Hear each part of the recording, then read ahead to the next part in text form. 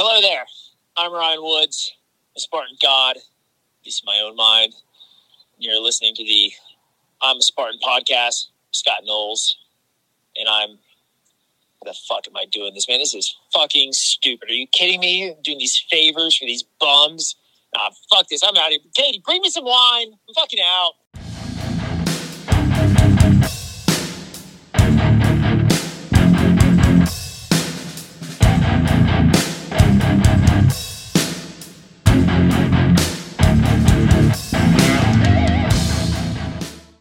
I am Scott the Fane Knowles, and you're listening to another episode of I'm a Spartan OCR Podcast. What's up, everybody? Got a really cool interview here for you. My friend Tony Canora, who is an ambassador for Bone Frog, introduced me to Brian Carney, who is the owner of Bone Frog, and we thought it would be a great interview to bring him on to tell us about his race and tell us about how it's evolved and with the changes that he's made going into 2022. To make the race even better, because I've heard some really good things from friends that have done the races from 2021 and 2022, and want to just bring them on and talk to them about it. And I got to admit, after talking to them about the race, it definitely makes me want to get out there and try another Bone Frog. But anyway, here's the interview with Brian Carney. Brian Carney, what's going on, man? Hey, how's it going? Thanks for having me on. Good, man. It sounds like it seems like we just talked because we did. And for those that, well, just me and you are the only ones that know, and Tony, because I told her, we already did this episode, and like an idiot that I am, I accidentally deleted it. And with the software that I use to edit, once you accidentally delete it, there ain't no getting it back. So we're going to try to make this information fresh again. But I think we can do it. We had a great conversation the first time, and Brian is a cool dude, and he likes to talk, and I like people who like to talk. So, Brian, tell us about your race, man, and tell us about being a Navy SEAL and how you come to the decision that this is what you wanted to do coming out of the Navy. Yeah. My name is Brian. I'm the owner of Bone Frog Challenge. We started in 2012, which just was the same year I was getting out of the Navy in the spring of 2013, and I was in the SEAL teams at the time, deployed over to Afghanistan. And with a little bit of off time we had, I was starting to think up, what I was going to do after exiting the military and what that would look like. And at the time, this was really most of 2012, I'd say, while I was over there. I was looking into all these OCR companies out there that were making a lot of noise, and you've seen a lot of marketing for them and whatnot. And it really struck me as something pretty amazing. I liked it because the marketing for it was military style obstacle course races, that kind of stuff. And obviously I gravitated towards that. And my first thought was that these were all obstacle courses being put on by various branches of the military and whatnot. And I was curious to see if the Navy had one or the SEAL teams even had one or, someone like that. And obviously after not too much more digging around, I realized that's not the case. And there wasn't really at the time at all any real military or special forces, SEALs, what have you, putting on any courses. So that's when the light bulb went off to start a Navy SEAL kind of inspired or style obstacle course race and make the experience like that of what we trained for in the SEAL team. So, we didn't have the water slides or the warp walls, the fire to jump over. That's nothing we did to train for. Or inflatables. To become SEALs. Yeah, exactly. Or inflatables or foam or you name it. And we really stuck to the authentic military obstacles, the same stuff that, we used. And that's predominantly upper body type things, the pull-up bars, rope climbs, which you do see at, it seems to be kind of classic throughout the obstacle course racing space. But that's what separates us from the other companies is that, that's kind of our bread and butter is the military authenticity of the course, of the obstacles. And obviously, SEALs putting it on and it's just kind of a different race out there because we don't have all the kind of the flair and the extra stuff like you see on Ninja Warrior and all that kind of stuff.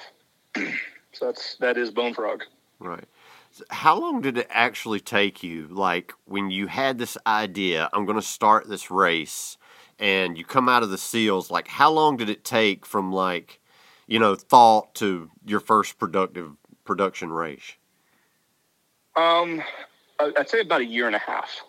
About a year and a half, at least. I mean, that was my timeline. Not saying other people can do it faster or whatnot, but again, I was in Afghanistan for the first 7 to 9 months of that year and a half. Oh wow! And that's when I wasn't just thinking of when I get out, should I I wasn't laser focused on starting obstacle course racing. I looked into other options.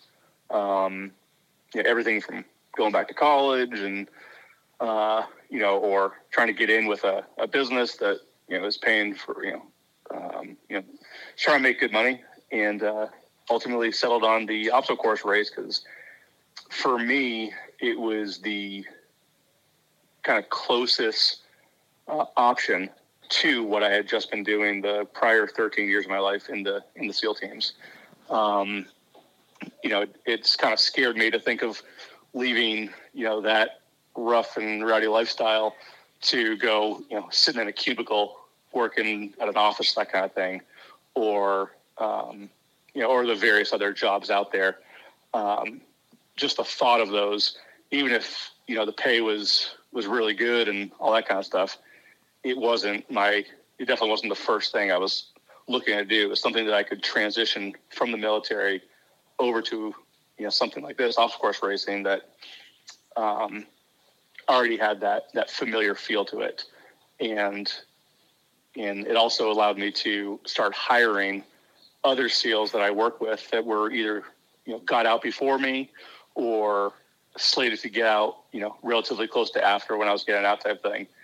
And that's what I did. So I started hiring SEALs that I knew personally, whether I deployed with them or was on a platoon. And they started, kind of being the groundwork of getting Bone Frog going and whatnot. So you said you had SEALs like help you create this. And so I'm going to ask you a honest question. I want an honest answer. So do all Navy SEALs have a good work ethic? Yes. Yes, they do. Yeah. I mean, you don't, maybe not every SEAL has a background from a good work ethic, right, but they beat it into you. Obviously the training is, to go from entering the military to actually be on a SEAL team, a deployable SEAL team type thing. It's probably, I'd say ballpark 2.5 years. And then you get into a SEAL team and you're a new guy and, you're the lowest on the totem pole type thing. And you have at least another 2 years of getting, beaten into you. Just the ethics, of being a SEAL and that kind of thing. And then, most guys do at least 2, 3, 4 deployments in the SEAL teams before they either move on to something else or kind of go up the ranks farther. And any SEAL that, is getting out of the military has already gone down that path. And like I said, it's been instilled in them. So I can vouch that, hiring any SEALs type thing for a job, their work ethic is going to be extremely high. Right. So I remember from our last call, you said that you knew you wanted to be a SEAL from early on, right? Yeah. I mean, ballpark, like 12 years old. I remember I wasn't a teenager yet, and I don't have it written down in a notebook the day exactly I came to that conclusion, but that's kind of when I started following the SEALs as much as I could. This was somewhere in the late 80s, early 90s, and at the time, like I said, there wasn't an internet. If it was, it was like every third or fourth family had some kind of computer, but none of the kids knew how to, get it going type thing. Right. Of course it was dial up and everything. So I remember the only thing I could do was have my parents drive me down to Barnes and Noble and try to go into like the military aisle, history aisle type thing, and try to find anything on SEALs. And the only thing that was out or current at that time was stuff that the SEALs were doing in Vietnam. So again, like I said, you couldn't get on the internet. There wasn't any real movies so much. They weren't in the limelight all that much, and did what I could to start to kind of do my homework on it. And the more I invested time into thinking of wanting to be a SEAL, the more I was kind of emboldened with it, and just and got into high school and set that as my focus. I was doing sports and everything, but as a lot of other kids were on the path to go through high school, play sports, go to college, my path was, at least for me, was very clear cut that I was going to high school, doing the sports thing, but 100% going into the military and going to the SEAL teams when I get out, or at least attempting it. So it kind of broke me apart from all my friends and buddies type things, because we had kind of different paths in front of us. But that's that. So I know it's like super hard to become a Navy SEAL. So I just think it's an awesome accomplishment that you set this goal so early, in life, and you were actually able to achieve it. So like, what was the hardest thing, to become a Navy SEAL? What was the hardest thing to do it? As far as the training goes, the saying is, anyone can. There's a couple different sayings out there, but one of the more famous ones is anyone can want to do the training for a day, or everyone wants to be a SEAL on a Friday. And as you're going through training, you have the weekends off. So come Friday, you already have the light at the end of the tunnel. Like, okay, I just got to make it to the end of the day and I have the weekend off type thing. Or any one day is rough, but it's not the end of it's not super crushing. The hardest part of becoming a SEAL for pretty much everybody, but especially in my case, was you go in just day one and you're fresh, you're ready, you're motivated, you're everything, and you get the ever-living kicked out of you, and you're expecting everything. But when you finish that first day, you're like, wow, that was rough. And all the instructors are saying over and over is, this is only day one. You're going to do this every single day, day in, day out, for the next 9 months just to get through this program. Then you go over to the advanced programs that you got to go through before you become a SEAL. And when you show up for day two, obviously your body's completely aching from day one. Day three, you can imagine it just kind of piles up.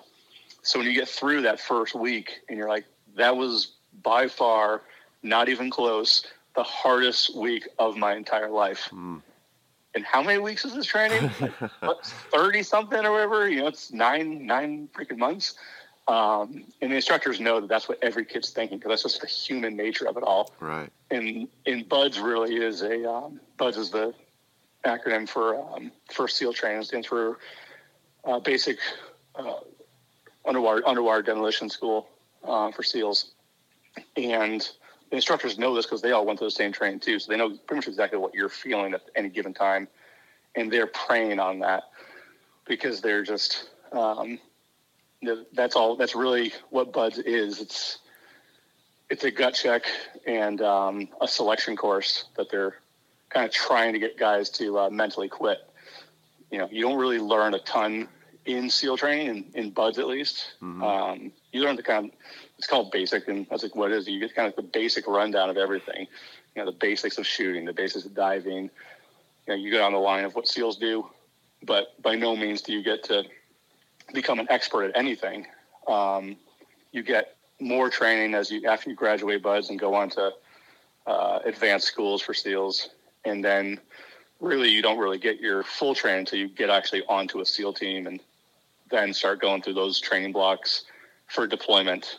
And then you're essentially a new guy, and walking on thin ice until you complete your whole first deployment, which takes 2 years from the training cycle on a SEAL team to deploying and getting back. And then you kind of graduate from a new guy status, and then you don't become a seasoned SEAL until you got 3-4 deployments on your belt. So it's a long process to get there. And again, it just starts at the buds level when you just start training, but you don't get a lot of training out here. There's not a lot that you hone as far as a skill from that first block. Dang. So how many like deployments or like missions did you actually work in your time in service? Did you even keep count of all of them?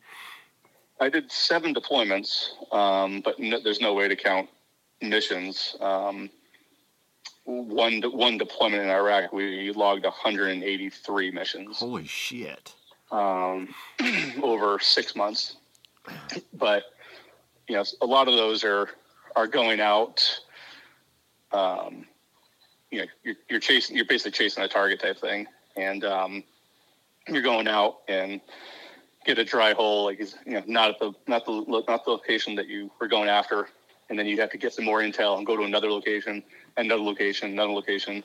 In every different location the mission changes because everything changes from air assets to all that kind of stuff. It has to have another kind of mission number to it so everyone can track, like, wait, if they're on mission 1, they're going for this house. Like, no, that's not the house they're going after. They're on their 23rd house of the night type thing. So man, like, how many times were you out there, on these missions and like things started getting hairy and you started thinking, you know what, I might not make it back this time? I don't want to bring up bad memories, but I don't think ever. Afghanistan was the craziest deployments. Afghanistan's the Wild West. And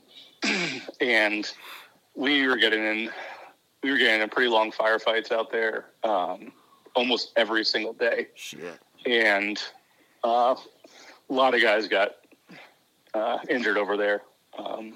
And still, just in the thick of it, you don't think like that. You train the way you're going to fight, and the SEALs, train as much, if not more, than majority of even special forces groups out there.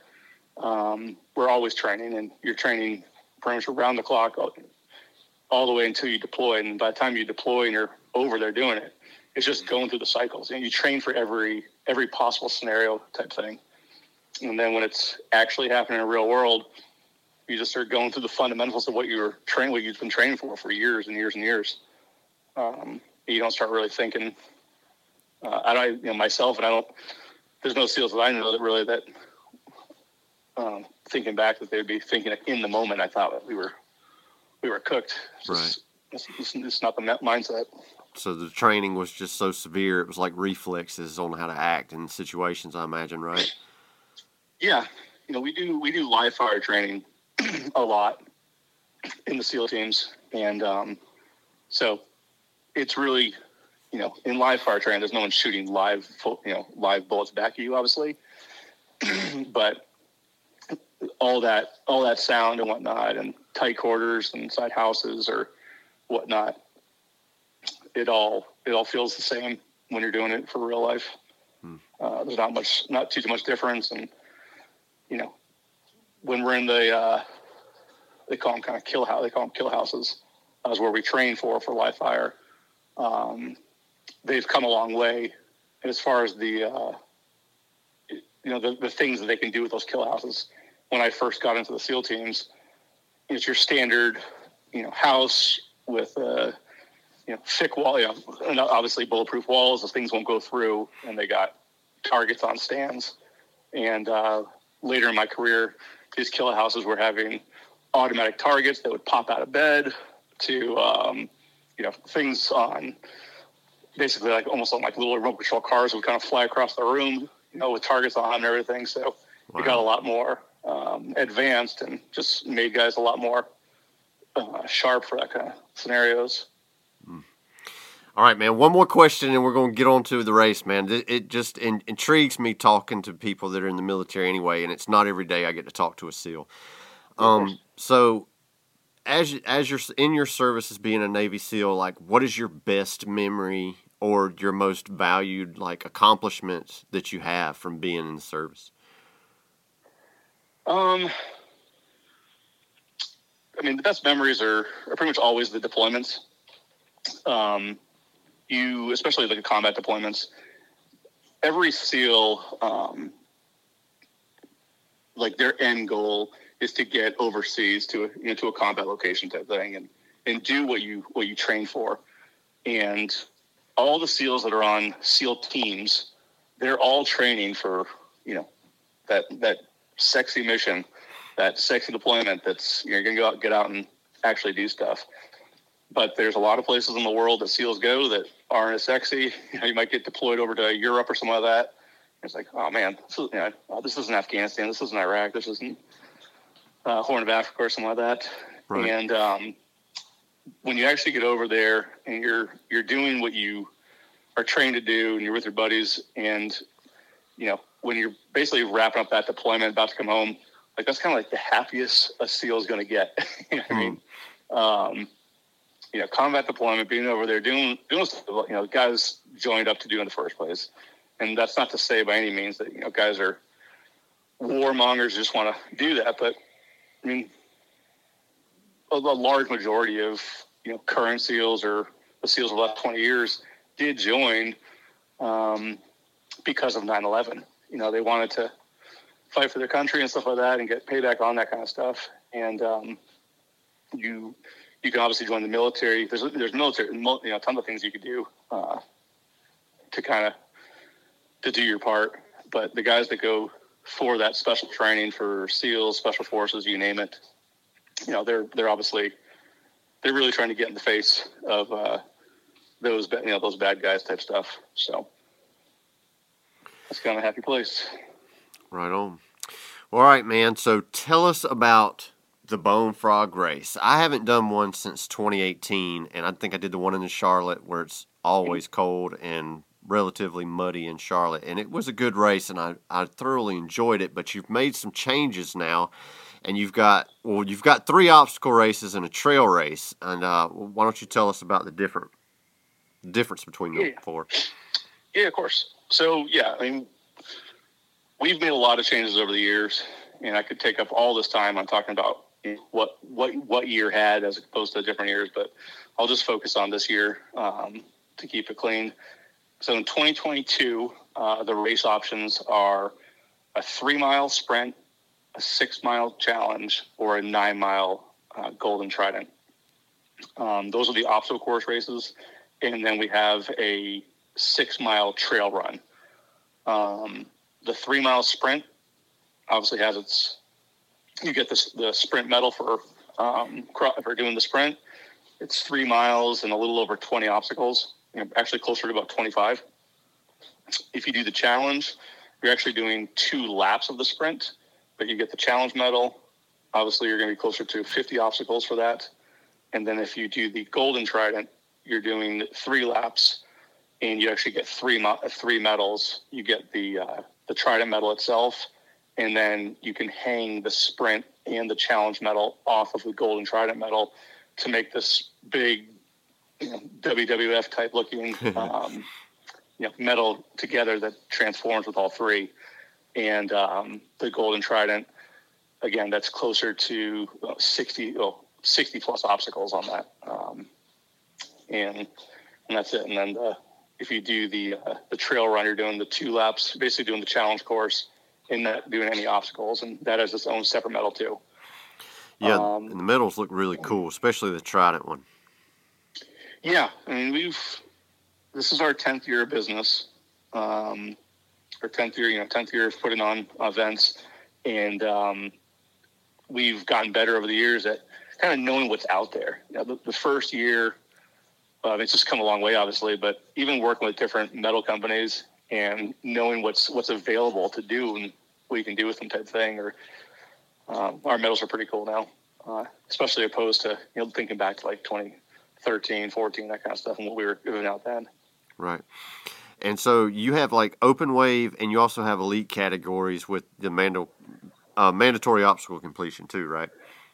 Correct. So there's an elite option for all of the obstacle course distances. There's no elite option for the trail. Right. The difference between the elite and the open class is to run elite, you pay $20 more. so you're in the elite class, you get a thick, I think it's like a 2-inch rubber green band that says Elite Racer on it, or Bone Frog Elite. You start ahead of the other racers, so there's like, the elite sprint goes out 15 minutes before the open sprint. So you essentially have a more wide open course to yourself as opposed to dealing with any kind of lines. But if you're running elite, it's mandatory obstacle completion. So if you get to an obstacle and you fail it, you have to do the penalty, but then you have to do the obstacle again. And you essentially have to stay there until you can complete the obstacle. And if you cannot complete the obstacle, you have to give up your band to the volunteer working the obstacle. The volunteers are obviously hyper-focused on those elite racers with the green bands to make sure they complete every obstacle type thing. And then we give awards for every class. So Elite Sprint, Elite Challenge, and Elite Tier 1, all of those different classes, there's a first, second, and third in male and female categories. And those awards are these pretty large, closer to about 10 inches in diameter. They follow the same, they look like our racer medals, but they're much bigger. Right. And it's all gold for first, all silver for second, and all bronze for third. And it says first, second, and third place on them. So they're cool awards.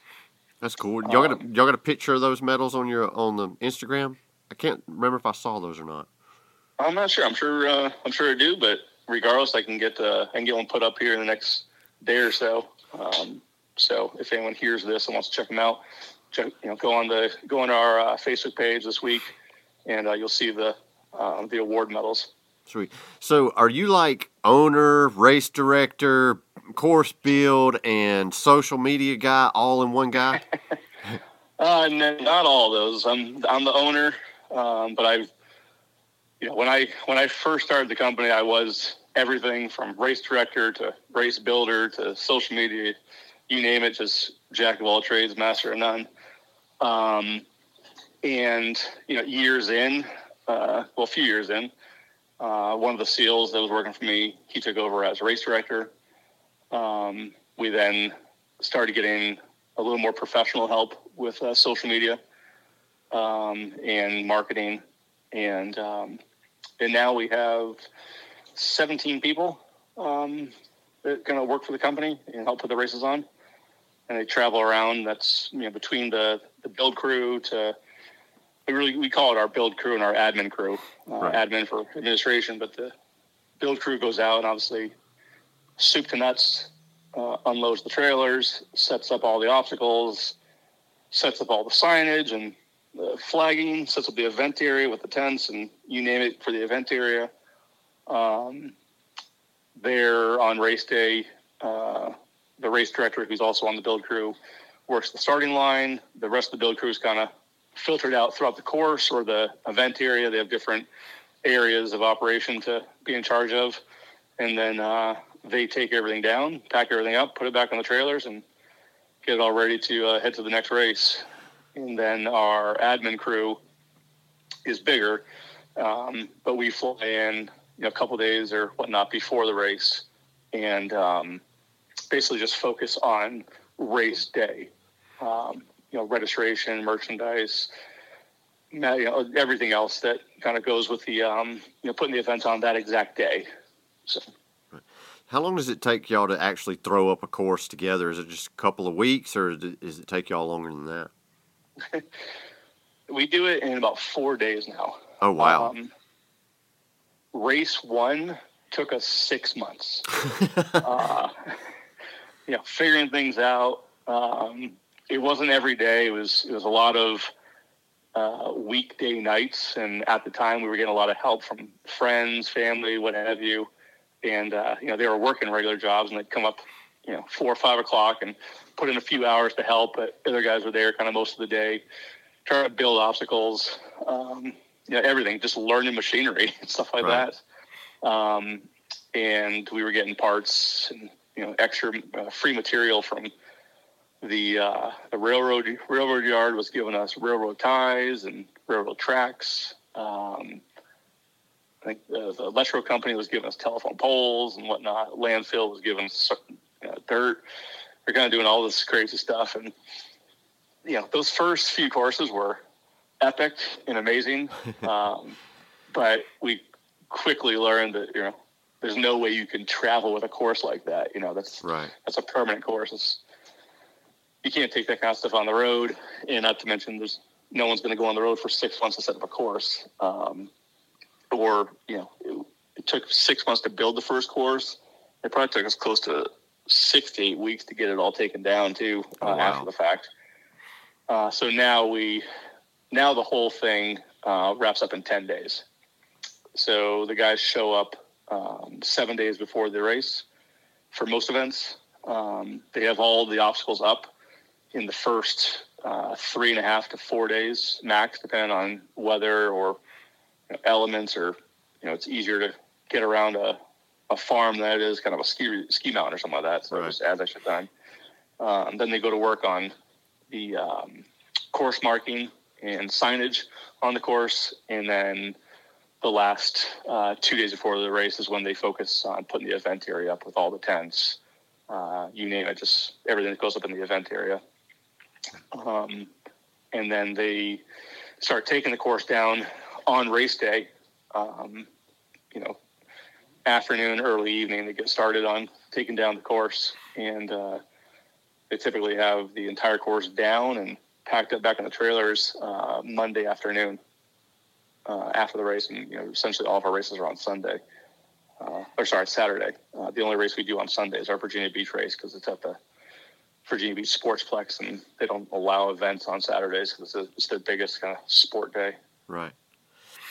Well, I saw on your website that you said, given the terrain, you can't do this necessarily if it's at a ski resort, but when you have, your goal is to try to throw up an obstacle every quarter mile. And I think that's a really cool thing, because it keeps you engaged on the obstacles and not so much like a trail running race. A lot of Spartan races, you might go a mile and a half before you even hit an obstacle. And then when you hit that obstacle, it might only be like a hurdle or a little 5-foot wall, so I think that's a really cool thing about your race. And also, I was looking on your website, and just on the website alone, it showed 8 really cool, grip obstacles that you have on there. And I remember you telling me before that y'all have began to change up your grip obstacles differently to every race, right?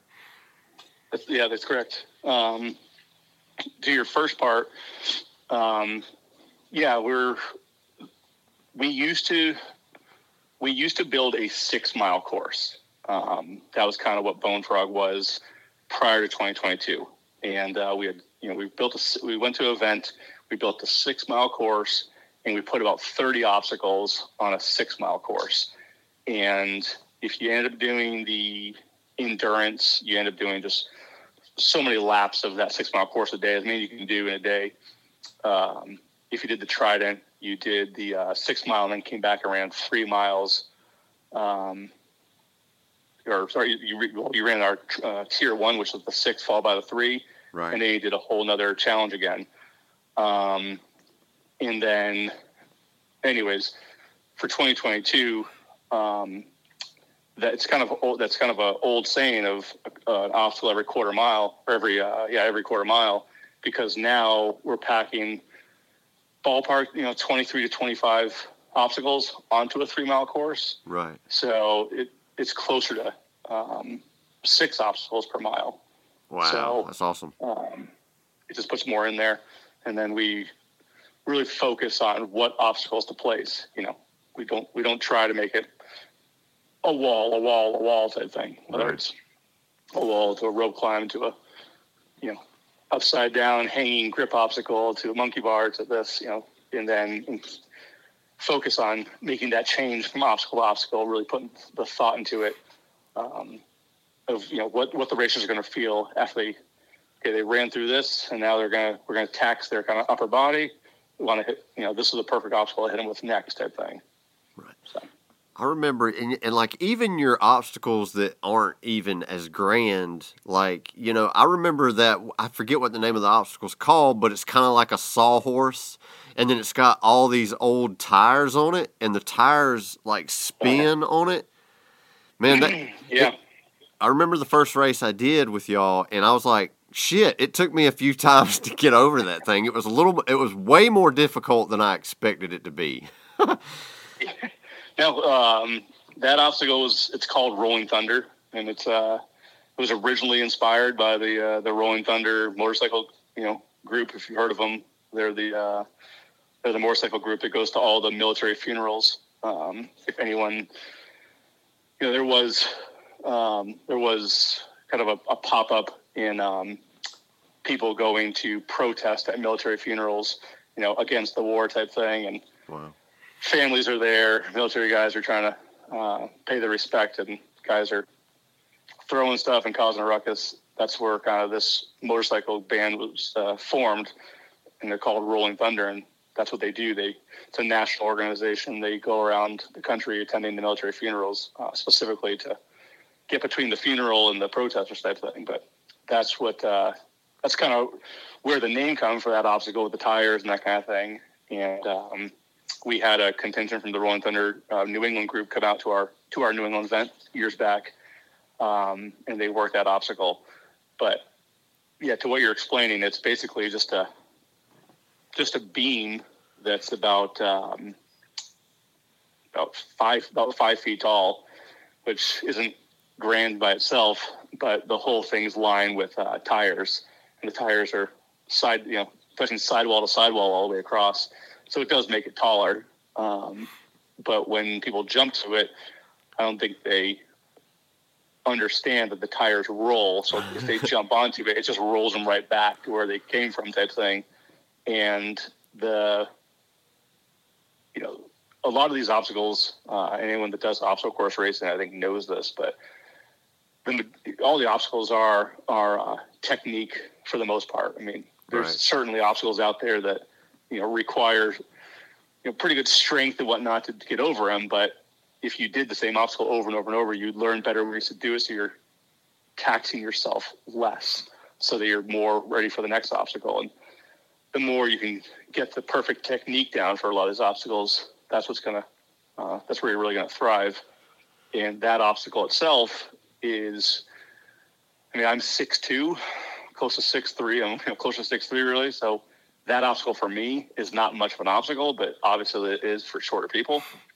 But the way to attack it, obviously, is to try to jump like you're going to completely clear it, which, unless you're a gazelle, it's almost humanly impossible to do. But that's the only way to get high enough on it when you jump that the tires will actually roll you in the direction you're going and carry you over the obstacle. But 99% of the racers, especially the first time they get to it, they're just jumping to the obstacle, not like they're jumping over it. Right. And it can be entertaining to sit there watching people try to get it, because it really is such a rudimentary obstacle. Anyone who sees it, I've seen guys and girls get pretty frustrated at the obstacle because it is so rudimentary. It's like, why can't I get this? It looks so easy. I totally underestimated it and busted my ass. I can tell you that. Exactly. Majority of people do on their first time, especially if you haven't done our course before, or it's the first time you've ever done an obstacle like that.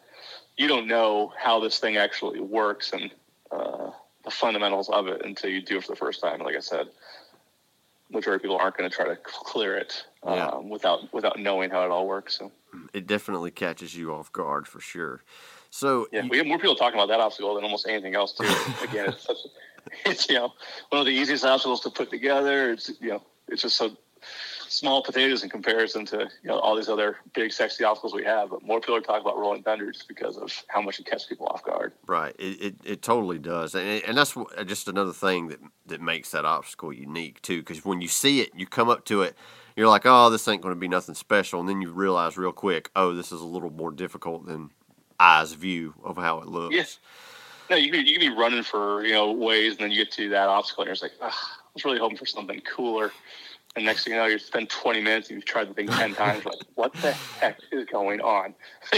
I was going to save my energy for these big, cool obstacles where I want a lagoon run, but instead I'm wasting myself right here. And it totally, like, changed my mind frame on your race, because I believe when I did it, that was the first obstacle. And I was like, shit, I can't even get over this. I don't even know what I'm in for the rest of this race, you know? Yeah, it's a good one.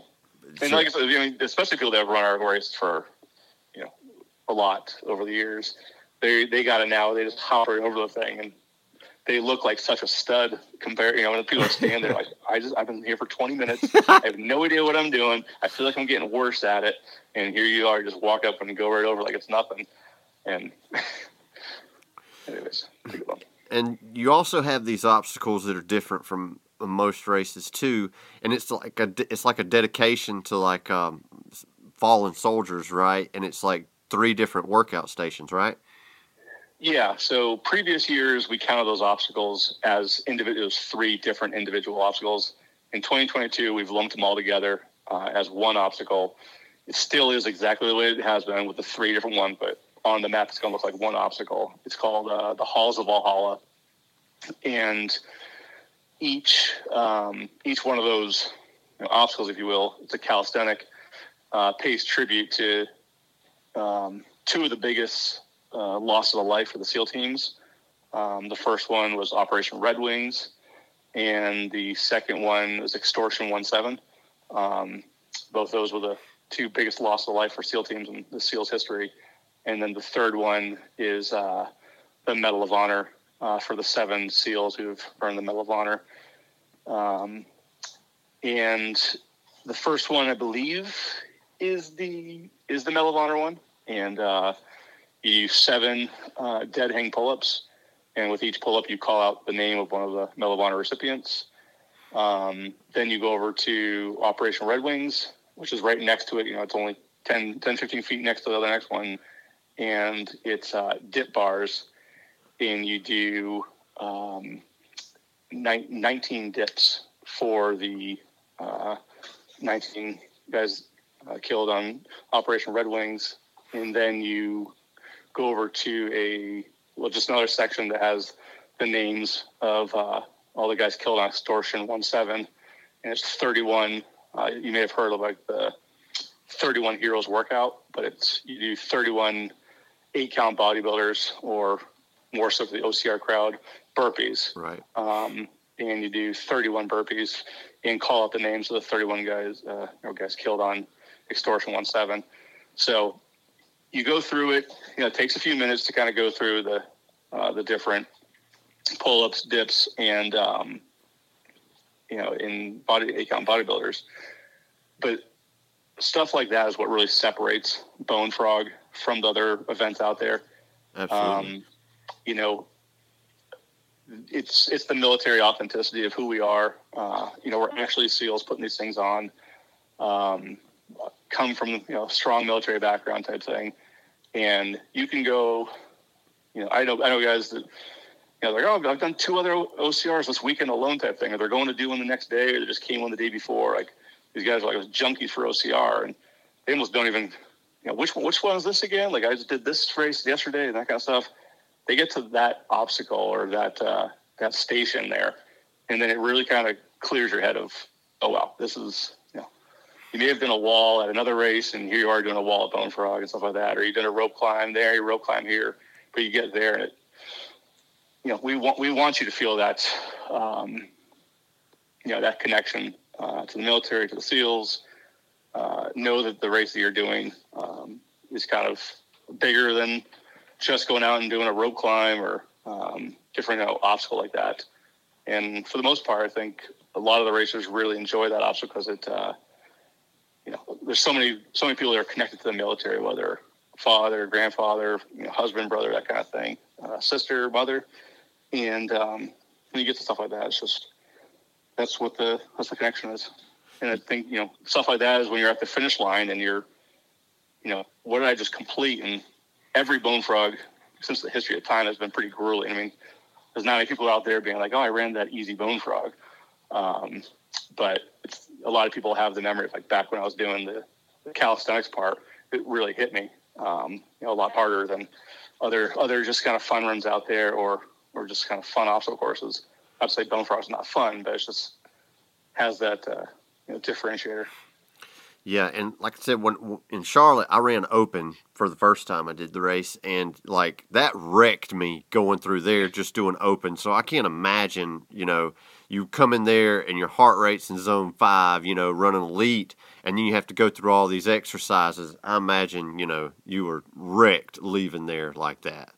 So yeah, it definitely levels the playing field. I'm sure. And that's kind of what we're trying to do too. Is that we try to set up courses that if you're just a runner and like I'm just a kick-ass runner, like you're going to do really well. But guys that are on really kick-ass at obstacles you're going to be on a level playing field and stuff like that. But that whole functional fitness piece with the calisthenic part, it gets a lot of people that weren't expecting it or whatnot. Or like I've been training for obstacles and I've been running half marathons every week to get ready for this race, and then they get to that part and like I didn't train for this. I know I was going to be doing the pull-ups followed by the dips followed by the 31 burpees, and of course you're typically relatively far into the race where your heart rate's already maxed out. So. Yeah, and y'all got some really cool rigs too. I mean, it's not just your basic like rings. Y'all have like the chopper where it's actually like a spinning handlebars, and you've got like some low rigs. Blades. Yeah. And so, what is your favorite obstacle to do? I do like the chopper one a lot because, it's just again, it's technique. But if you have the right technique, it's really fun. We did change it, I think, last year. But we used to have 3 lanes of 10 chopper blades each. So when you're going across them, you have to swing from 10 different chopper blades. And each chopper blade has four pegs coming off it, like a fan hanging from your house, ceiling in your house type thing. But they're like 2-foot long monkey bars coming out. And you grab on, you're supposed to grab on with one hand and swing. And as you're swinging, you do your next hand to the next bar, and you go through the 10 different monkey bars like you're going between cones, traffic cones on the road type thing. But as you're swinging through them, and now we've changed it up so it's less, so we can get more people going at a time. So more lanes but less bars. And it's just a fun one to do if you're getting it, if you get the technique down.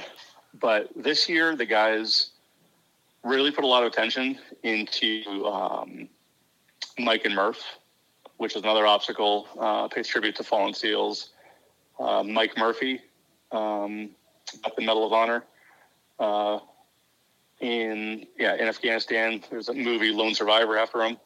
And then the other one is Mike Mansour, who got the Medal of Honor for jumping on a grenade and saving a bunch of his SEAL buddies on a rooftop in Iraq. Knew them both real personally. Wow. But anyways, that also is Mike Murph, and that's who it is. That's who it's for. And the guys kind of started working on it on our last race in 2021 in Dallas. And then they did a lot of work on it for our first race of this year. And they've been kind of changing it up or adding to it, improving it kind of almost with every race going forward. So it's pretty awesome. It's got, even to explain what it is now, it's vertical cargo nets that you got to traverse. They're hanging from the top of the rig, and you got to go across them that way to swing out to a rope, to do a rope climb up in the middle of it, to then get momentum and swing to a monkey bar, onto another cargo net, go down underneath the cargo net to another rope. There's a lot to it, and you're just like, how does anyone get the technique for this? Like it's so many different techniques wrapped into one, but it's definitely different. It's cool. People are liking it, especially like the diehard racers that have been doing, Bonefrost forever. It's like, I got most of your course down to that technique. I can get over, the first time I did Rolling Thunder, it took me half an hour. Now I jump right over that kind of thing. And majority of the obstacles I got, and then they get to like, something like that that's new, and it's a whole nother mind mind game trying to figure out, the best way to get across it and whatnot. Right. Go ahead.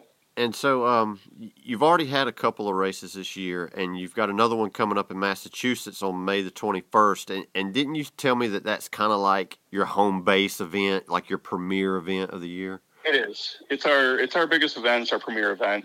It's it's at a ski resort called Berkshire East, and that's where we held our first event ever back in 2013. And it's obviously on a ski mountain in New England, in the Berkshires, so kind of Western Mass, closer to Vermont, I'd say, than Connecticut. And the mountain itself is an obstacle, and anyone that's run an obstacle course on a ski mountain knows that automatically, that just running that course is going to be entertaining, to say the least. And then you add obstacles all over it, and it's there's just no other course that compares, for us at least, to the one we do here at home, because it's a ski mountain. That's first and foremost. But that first year when we spent 6 months building the course and close to 2 months taking it down, we learned that that property, that venue, that ski resort more intimately than you can get from any other event, where you go in, even if you scout the venue, 6 months, a year out before you put the event on. Typical scouting trips, you're there for 2 days max to kind of go through and check out the course and figure out where you want to go and what parts of the property you can use. The amount of time we've spent on that mountain over the years just makes it, we can really utilize everything it has to offer, and we just have the best course up there. So, that's our next race is our home event, May 21st, Armed Forces Day. We were doing exclusively Armed Forces Day for that event for the first 6 years. And I think we got kicked off of it for COVID in 2020, and we had to move it. We kind of kept moving it because it's such a big event for us, thinking that COVID was only going to last, 3 weeks and then a month or 2 months max, that kind of thing. And anyways, then 2021, we did it in June, again, because COVID was kind of just wrapping up and health department stuff and restrictions. So we did it in June. But 2022, we're coming back to Armed Forces Day, May 21st, for our home event. And again, it'll be the same thing. It'll be, 25-ish obstacles spread over 3 miles on a ski resort. And if you're doing the sprint, that's 3 miles, 25 obstacles. It's only 3 miles, so it's not that daunting. But the majority of our racers, I'd say, do our longer distances. So a lot of those guys are out there for 6 to 9 miles, and it's a hell of an event. It's a hell of a race that you kind of can't reproduce, at farms, at motocross tracks, that kind of stuff. We try to, but nothing tops the ski mountain. Right, and like your last race of the year is November the 5th, and it's actually at the Talladega track in Alabama, right? Yeah, that's an amazing course too. I mean, the NASCAR track, Talladega, is just absolutely awestruck. When you come in there, it feels like you're you're showing up at this massive stadium type thing, and it feels like you're at this huge event. You're like, wait a minute, I'm not here to watch the race. I'm actually part of the race. I'm racing. And the big misnomer that we get with specifically our Talladega race is people think that, it's going to be extremely flat or it's going to be on the track. So I'm going to wear different shoes, or I'm going to wear, my running shoes just because of that. And then they have massive, massive grandstands there that span miles. And the amount of elevation people get just by running the grandstands and in the corridors there and running around, not to say, majority of the track is kind of on the infield or getting out in the woods just outside of the track. But still, we crush them, a lot of racers, with the stairs there. And that's kind of the feedback. Like, I was not expecting any elevation. I'm in the middle of Alabama here, where there's not a mountain to see for good ways, and yet my Garmin just says I climbed 3,000 feet of elevation. Like, how the hell is that possible? Like, oh, it's bone rug for you. Yep. And so, I mean, I know that you used to have a race in Georgia, man, and that was like your last race that, I mean, you had the race, I remember you telling me you had the whole race put together, and like COVID shut you down, like, what was it, that same week the race was going to be put on? It was the same week that COVID came out. I'd have to look exactly at my notes, but I want to say our race was like March 20th of 2000. And, very close to that date. And I'm sure everyone knows, for essentially the whole country or the whole world seemed to shut down right around March 15th. Yeah. Middle March there. So the guys had already been on site for 4 or 5 days. At the time, they got the entire course up. And I remember they just called me on the phone, like, hey, boss, just to let you know the whole course is up. It's good to go. We're going to get working on, tents now or course marking. I was like, nope, good job. Much respect, but go ahead and take it all down. We're shut down for COVID. It's like, you're kidding me.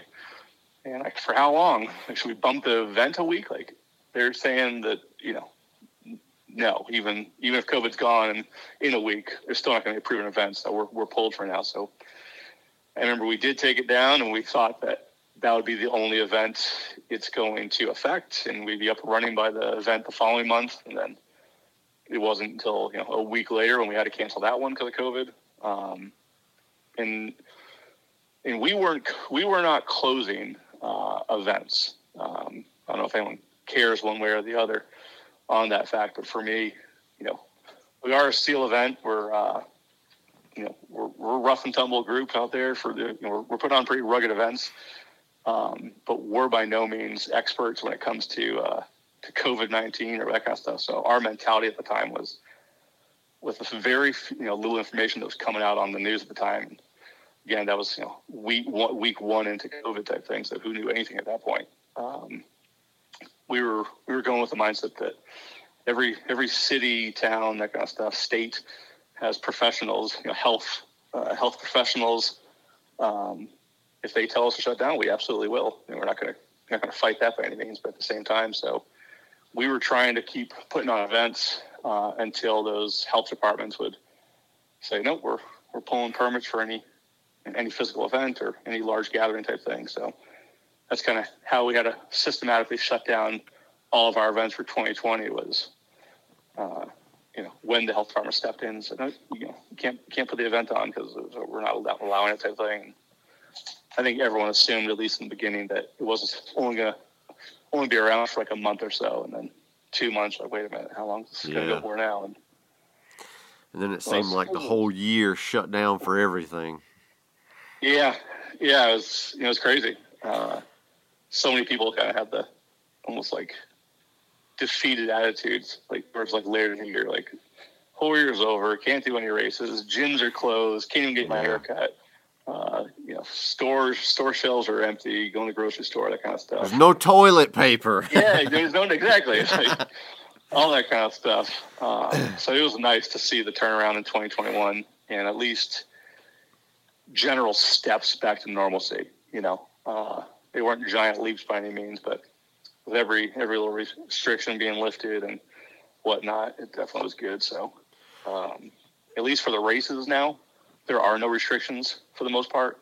Health departments aren't restricting events for that much, but there were pros and cons that came out of COVID on kind of how to do events or other better practices, I guess you could say. So some of the things that we either put into restriction or were kind of forced to do because of COVID by the health departments and cities and whatnot, now we're keeping as part of our because of our event, because it actually makes the event run better and stuff like that. And it's a better experience for the racer. Nothing that was negative. We kept around, kind of trim that as much as possible. But now we're kind of waiting to see the season. Right. Have y'all pretty much recovered from COVID as like from a business side? Kinda. It's in one aspect you can say absolutely 100%, if not better. And then other factors, it's no, but then that's kind of a double-edged sword because, things that are affecting Bone Frog and I'm sure the entire OCR world. Oh, yeah. All the events out there is the inflation now. Right. A rental truck for the build crew that used to cost $600 for the week is now costing over $2,000. I know rental cars have gotten stupid, man. Yeah. Porta-johns that used to cost $50 to $75 are now $150 to $250. Dumpsters that were $400 now over $1,000. Like everything has gone through the roof, and of course, flights for staff and whatnot. Essentially, every little thing that you can say what it cost to put on an event before COVID is now double, if not more. And to say we're back from COVID, I don't think from a health standpoint, I don't think we're dealing with COVID anymore. But is inflation completely because of COVID? I don't know. Current government, I don't know. But so it's kind of like on to the next thing and trying to get through that. And I think most of the racers know that and whatnot. That just everything's costing more right now. And I know you said the prices of your races. You were talking about how the price of the race, it's all inclusive. There's no add-on fees when you get to the race. Right. There's no parking. There's no bag check fees or nothing like that. Correct. What you pay for is it.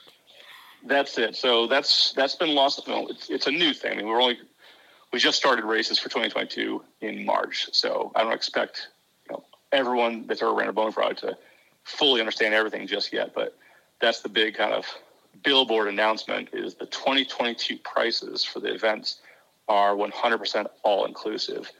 So if you're looking at it like, hey, I did the challenge last year.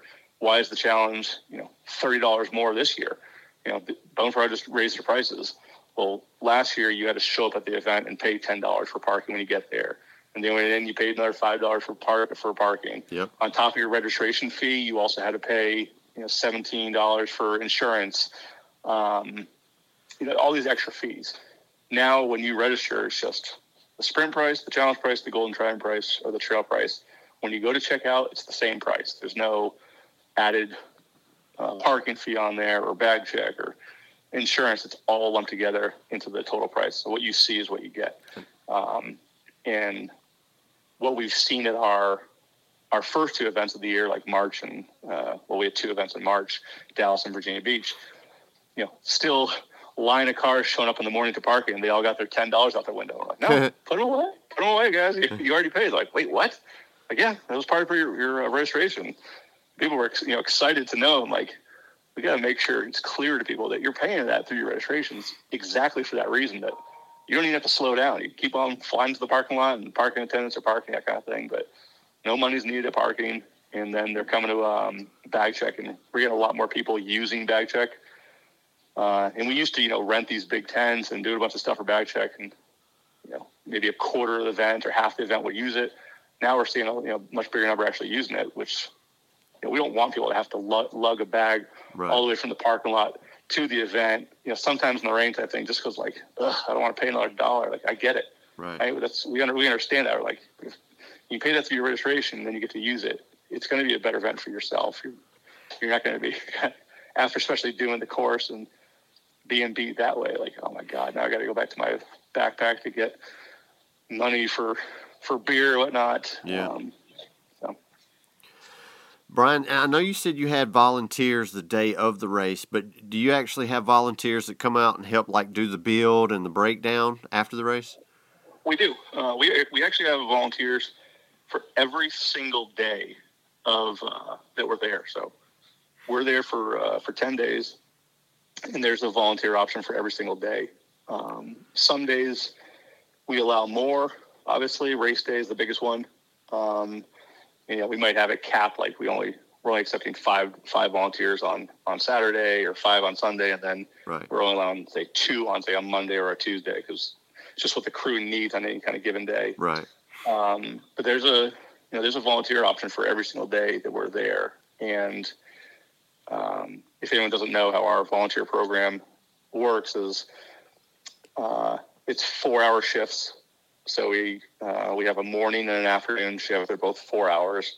And if you volunteer for that 4 hours, you get to run the race for free. Oh, sweet. And if you're volunteering on race day, which we get them, the lion's share of volunteers on race day.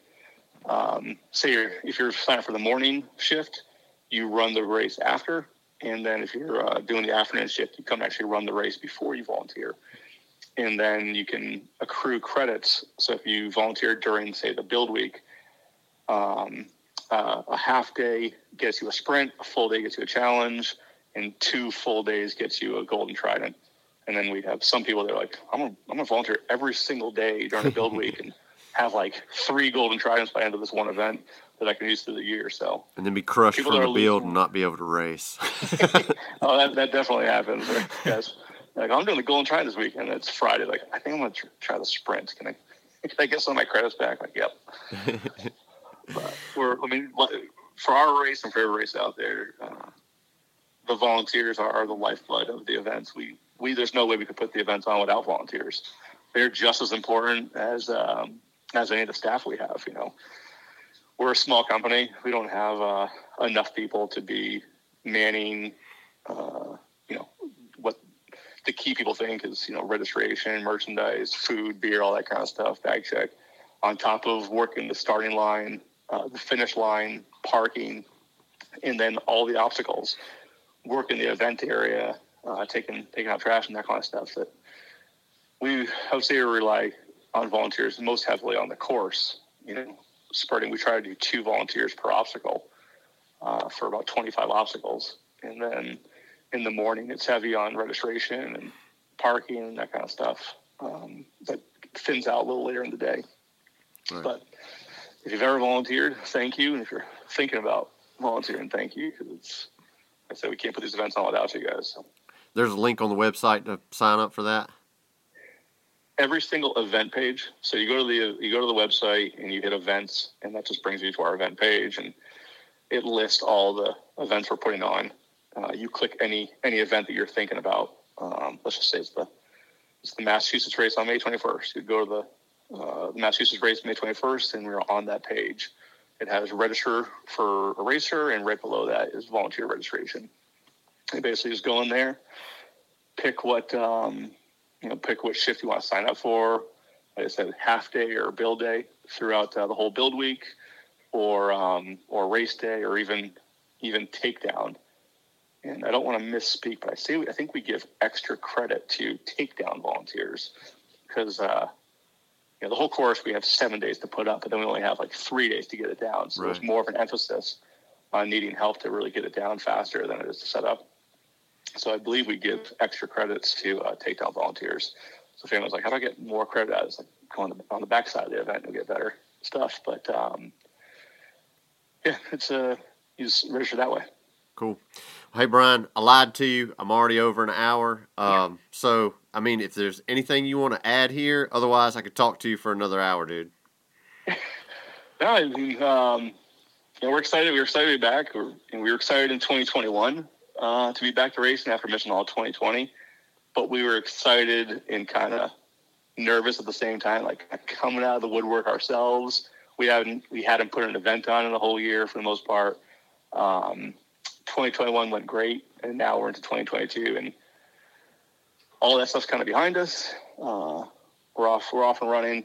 Really excited for the events we have going on this year, and obviously most notably our home event, our next one. So hopefully people are excited with this podcast and hearing stuff. If you guys ever have any questions, you can always email contact@bonefrogchallenge.com. It comes right into my group. Sometimes they get sent right over to me even for questions, and I can answer any questions anyone has about the course, about prices, about you name it, we'll answer it. Or on our Facebook page is kind of another big one for information. People looking they want to see stuff about the obstacles or any kind of current news, on things changing or whatnot. Go to our Facebook page, follow that, and you should be pretty much up to speed on everything. Well, hey, Brian, I appreciate you taking time to do this again. Sorry I messed up the last episode. I'm going to try my best not to mess this one up, dude. No problem. I appreciate talking to you and appreciate having me on. Hey, man, thank you for putting on these races for us, and thank you for your service, man. And hopefully I'll see you in Charlotte, more than likely. Yeah, buddy. All right. Take care, man. Thank you. Have a good one. You too. Bye. Hope you enjoyed the interview. I want to thank Brian again for taking time to talk to us. One thing that I missed from the last interview, and we didn't have time to fit it in on this one, is he had told me about he put on a race at a venue in Florida, and it was like 2012 or 2013, he said, and it was where they used to have a superhero scramble at a long time ago. But he said like the locals would, there was like he had an A-frame cargo, and there was some locals that didn't like it when they would have events at this certain venue. And the locals were getting in their ultralights, which are like those go-kart things with the fan on the back and the parachute, and they fly in the air. And he said that these locals were buzzing like the racers as they were going over the A-frame. And he says it was like they called the cops, and they come out there, and they didn't know where they were coming from. And it was just this hilarious story. I thought that those racers really got a treat that day. But anyway, you know, I really enjoyed this interview, you know, talking to Brian, and I just think it's so cool that this race has a strong, like, military background or a SEAL background, and it makes it, you know, a really intriguing race to do, you know, and I encourage you, everybody needs to do this race at least once, you know, and just talking to him about the changes they've made and the changes to the obstacle, it sounds like it's a way better race than even the one that I did in 2018. And just getting to know Brian over the past 2 interviews that I've done with him, it makes me want to try to get out to his races even more. But anyway, like we were talking earlier, they have the Massachusetts race coming up May the 21st. June 18th, they have a race coming up in New Jersey. September 11th, they have a race in Maryland. October 8th, they have the race that's going to be in Charlotte or North Carolina. And before, and I think it's still the same venue that Spartan has their Charlotte race at, which is going to be this weekend too. And on November the 5th is when they have the race at Talladega NASCAR track in Alabama. Guys, go out and check out the website and go and look at all the different obstacles that are on there. And the one that he was talking about with the net, that you had to swing to the net and then go up under the net and then swing over and hit the bell, that rig, they had videos of that one on their Instagram page too. But if you go to their website, you can see a lot of pictures of the different obstacles that they have there. And I know they have another obstacle that's like a sternum checker, you know, and I think they call it Dirty Name, you know. And in 2018, when we did that race, right after we had to do, you know, the halls of Valhalla, he said, like right after that, we run over there and then had to do that sternum check. And it's kind of one of those obstacles where it doesn't look that far away, but it's so high up that it kind of gives you like a nervous feeling to jump to that next pole. And it's a pretty neat obstacle. They have a lot of really eccentric obstacles that are, I would say, you know, lean more towards the Savage Race side, you know. You know, their rig obstacles are more difficult than Spartan, and even their simpler obstacles even have like a twist on it that make it, you know, a little harder than, say, jumping over a little 5-foot wall like you would at Spartan after you've run a half a mile into the woods. But anyway, go and check out their website. They have a bunch of discount codes too. They have one for the military, students, police, fire, and EMS. And I believe if you on the website, they already have a discount posted on the webpage about the race that's coming up on May the 21st. So go and check that out. I haven't talked to anybody since the last race I was at was Savage Race, but I just want to thank everybody that come up to me and said hello and told me that they enjoy the podcast. You know, it was a cold race morning at Savage Race, and man, it was rough going through Shriveled Richard about a mile into that race. But that was a cool race. They did a real good job with the way they set up the course and everything. I'm getting to where, I usually only go to the Georgia race that they do at Savage, and to me, that just, after watching most of their live feeds, that looks like one of the better terrains. The Florida races just seem to look kind of flat and fast, and I'm more of a technical runner, and so I kind of like that. I like that Georgia race, and they did a lot of good trail work with keeping it into the technical terrain this time more than ever, I believe. But anyway, if you see me at Charlotte this weekend, come up to me and say what's up. Like I said, I always enjoy listening, or talking to the listeners. And I hope we'll have a good race. It looks like it's going to be cold. That's totally my fault, because if I sign up to go to a race, the weather's going to be shitty. It's almost 100% guarantee. And so it looks like it's going to be a cold one on Saturday, and Sunday looks like it's going to be even colder. Hopefully it'll warm up kind of quick, because I want to do some extra laps on both days. So if you see me out there, just come up to me and say what's up, y'all. And follow us on Instagram and Facebook. And let me know. We'll see you at next race. Later.